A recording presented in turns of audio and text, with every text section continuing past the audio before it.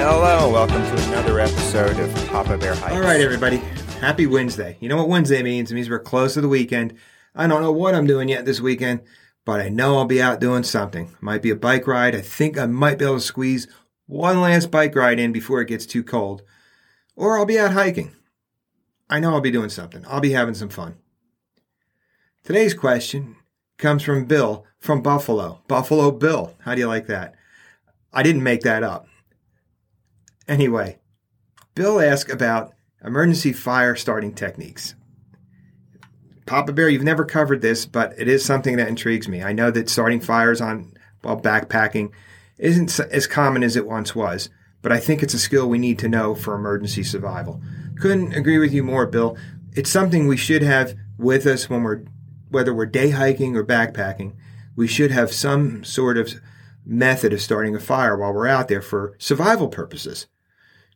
When we look at what our 10 essentials are, that is one of the 10 essentials, some sort of fire starting ability, whether it's a cigarette lighter, some matches.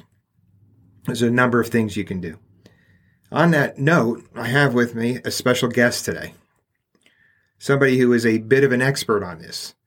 Maybe we can go as far as calling him a pyromaniac, maybe? I like that. It's not a bad term. You used to like to play with matches in the backyard to the point where we set up a fire ring for you.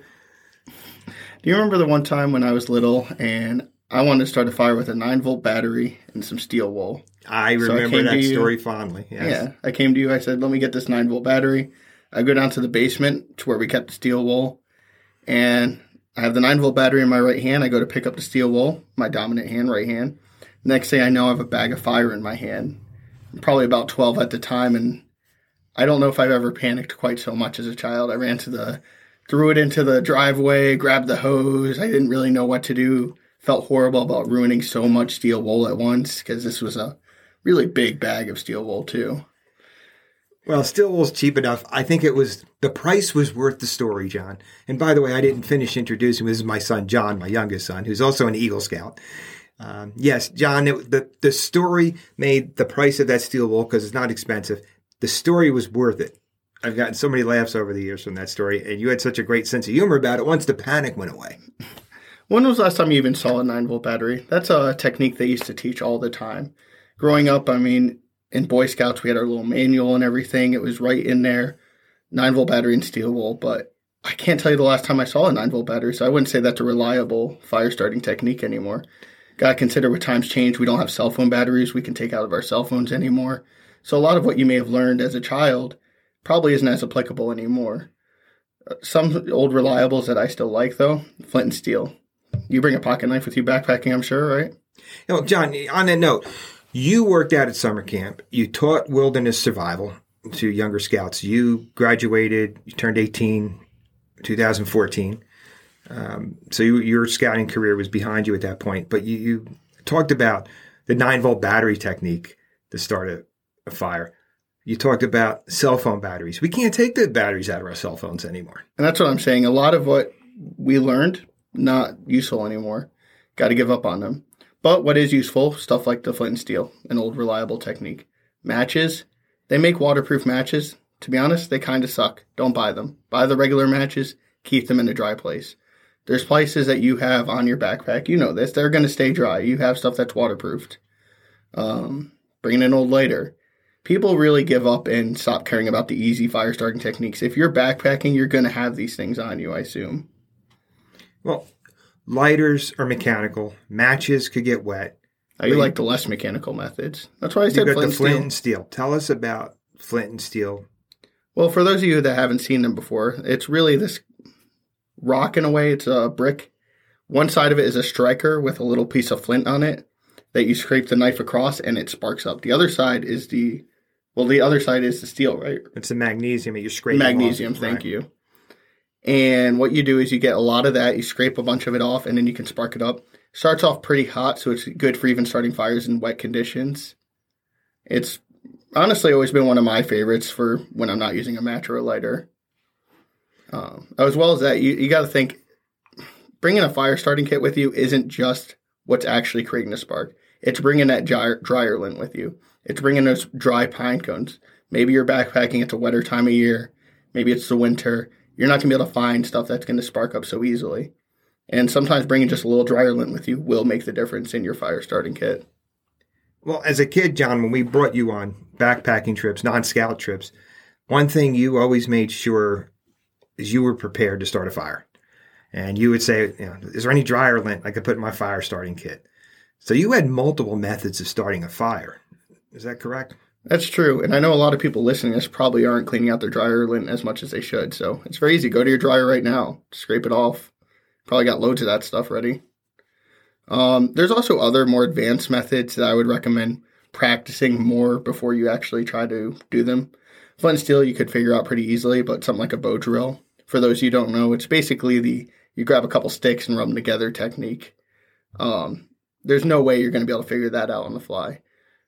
Now, that's a cool method to learn, but as far as its practicality, like I said, you got to really learn it first, and not everyone is up for that challenge. Yeah, you talk about you got to learn that. I'm thinking even with the flint and steel, 9-volt battery, any alternative method you're going to use for starting a fire other than striking a match or a lighter, you need to experiment with this and work on it before you get out there, before you're in an emergency situation. Oh, for sure. Please do not go out, buy a flint and steel and immediately take a backpacking with no matches, no lighter. Even if you're bringing it as your emergency. What use is an emergency item if you don't know how to use it? I mean, why even bring it with you if you can't use it properly? Right. It's like bringing a map and compass and not being able to read the map or use a compass. Yeah. I mean, lose the weight at that point, right? I don't know. People often overcomplicate how to start a fire. It really just, like I said, boils down to bring something that's easy to light up, such as dryer lint. It's my favorite one because what are you doing with dryer lint? Otherwise, you're throwing it away. Take it with you. Have an easy time starting that fire. Or maybe you have a pine tree in your yard. Gather up some of those pine cones. Save them, or not pine cones, pine needles. Save them for when you're going. And those are really great source stuff for starting a fire. Because if it's middle of winter, I've seen it plenty of time, you're going to be able to find sticks, no problem. But finding the really small stuff, that's where you're really going to run into some issues. And I'm glad you bring that up, because even if you are able to get a spark, you need to know next, how do you take that spark and create a fire from it? It's not enough to just be able to get the spark, and you need then to be able to create the fire. Yeah. I would assume that a lot of people listening to this have created a fire before, but just in case some of you haven't, a lot of people who haven't started a fire, I've noticed, will go straight for logs. Logs are great. You need 2-3 of them, keep your fire going, but you really don't need, and by logs, I mean stuff that's thicker than your arm. You really want to grab majority of stuff that's going to be thinner than your arm. That's where you're going to get a lot of your fire starting from. It's where you're going to get your heat that's going to catch those logs. That's going to keep your fire going for a couple hours. And you need a ridiculous amount of that stuff for your fire to really get going. If anything, I'd rather not be able to find logs than not be able to find the sticks I need. Doesn't matter how wet the stuff is. If you can get a small fire going, it's a lot how you structure your fire. You want your flame to have somewhere to go. You don't want to suffocate your fire. You want to leave your wetter stuff around the outside, give it a chance to dry out from the flames that are there. It will in time. Keep feeding it small stuff while that stuff's drying out. It will catch as long as you keep feeding it the smaller stuff. All right, we hope this is helpful, Bill from Buffalo, or Buffalo Bill as I'm going to call you. Because when we look at our list of 10 essentials, and every new backpacker looks for that list, those of us who backpack and hike, we have it in our head or we go over it. Having fire starter gear in your kit, we all have it, but knowing how to use it, that's another story. And just one more little thing I want to touch on, and we know about this one, John, and this is very common too. Cotton ball with some Vaseline on it is a very effective way to get a fire started too, right? Because the Vaseline burns hot. That was always one of your favorite ones. Yes. I'm lazy. I skip the prep work. Yes, that is a much more effective way. Mm-hmm. And it holds up pretty well for quite a long time. Mm-hmm. Again, it doesn't even take that much prep work. I was just a lazy child, if I'm going to be honest. And the other thing that I've done is the candle stubs. When candles get burned down, they're not, you don't use them in the house anymore, but there's still a little bit of a wick. There's some wax.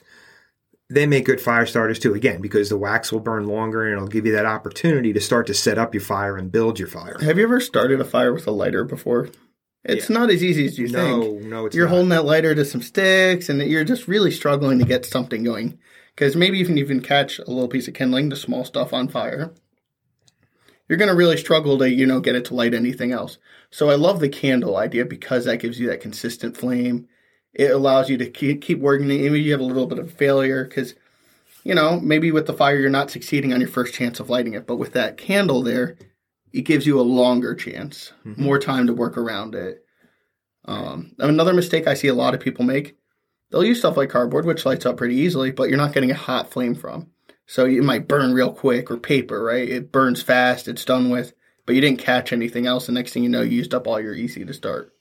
Well, we know from scouts how many times we've seen, especially young scouts, gather up a bunch of leaves and throw them in there and light them on fire.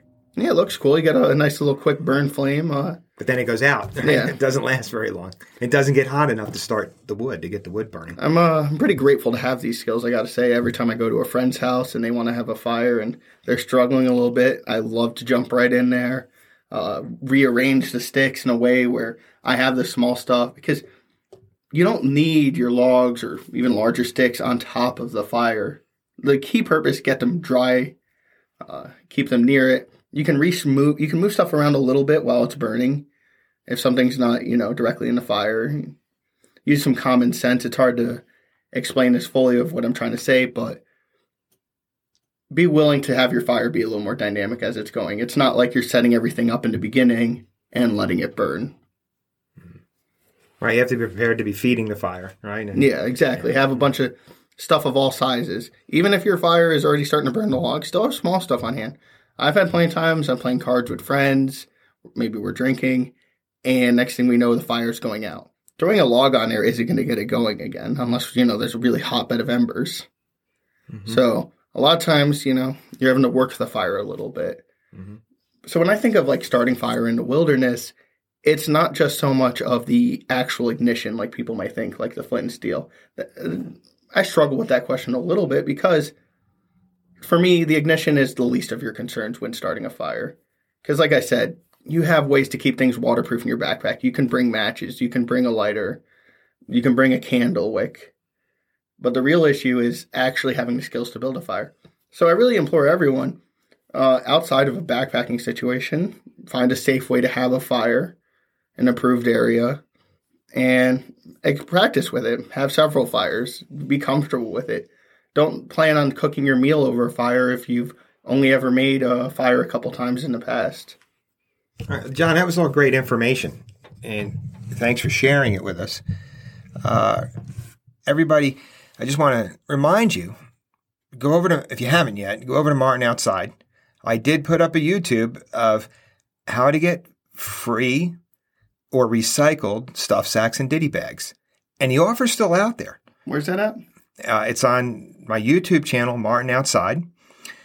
And if you buy my book, Switching Gears, leave a review and let me know about it, and we verify that you left a review, I will send you a personalized, recycled Papa Bear Hikes ditty bag. Yes, one of my recycled Ziploc bags with our logo on it, and I'll even personalize it. I'll put it on if you want it to be a first aid kit, electronics kit. You just let me know. But buy the book, leave the review, and get your free ultralight ditty bag or stuff sack. Make sure you visit the website. We're making a lot of changes with our Patreon account, and we have some upcoming changes to our format. While I have your attention, I just want to reflect back on, we're finishing up our second year. We've done over 300 episodes. And I just want to give a special thank you to all the people who have come on here as guests. I want to thank all of our listeners, all of our Patreons. You guys have been great. I've had a couple of interviews the last 2 days where I just have felt such gratitude to have the opportunity to do this podcast. And I'm hoping to continue doing it for several more years. But again, go over, check out the YouTube, buy the book, leave a review. Be like one of the cool kids out on the trail and get your free Papa Bear Hikes ultralight ditty bag or stuff sack. Everybody, get outside, have some fun. Don't play with matches.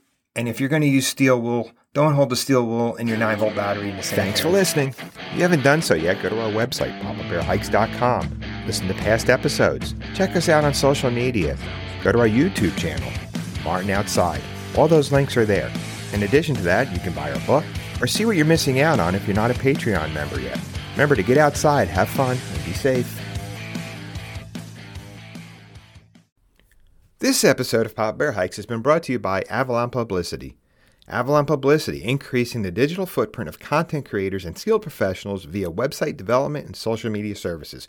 For more information about Avalon Publicity, go to their website, avalonbusiness.org. That's avalonbusiness.org.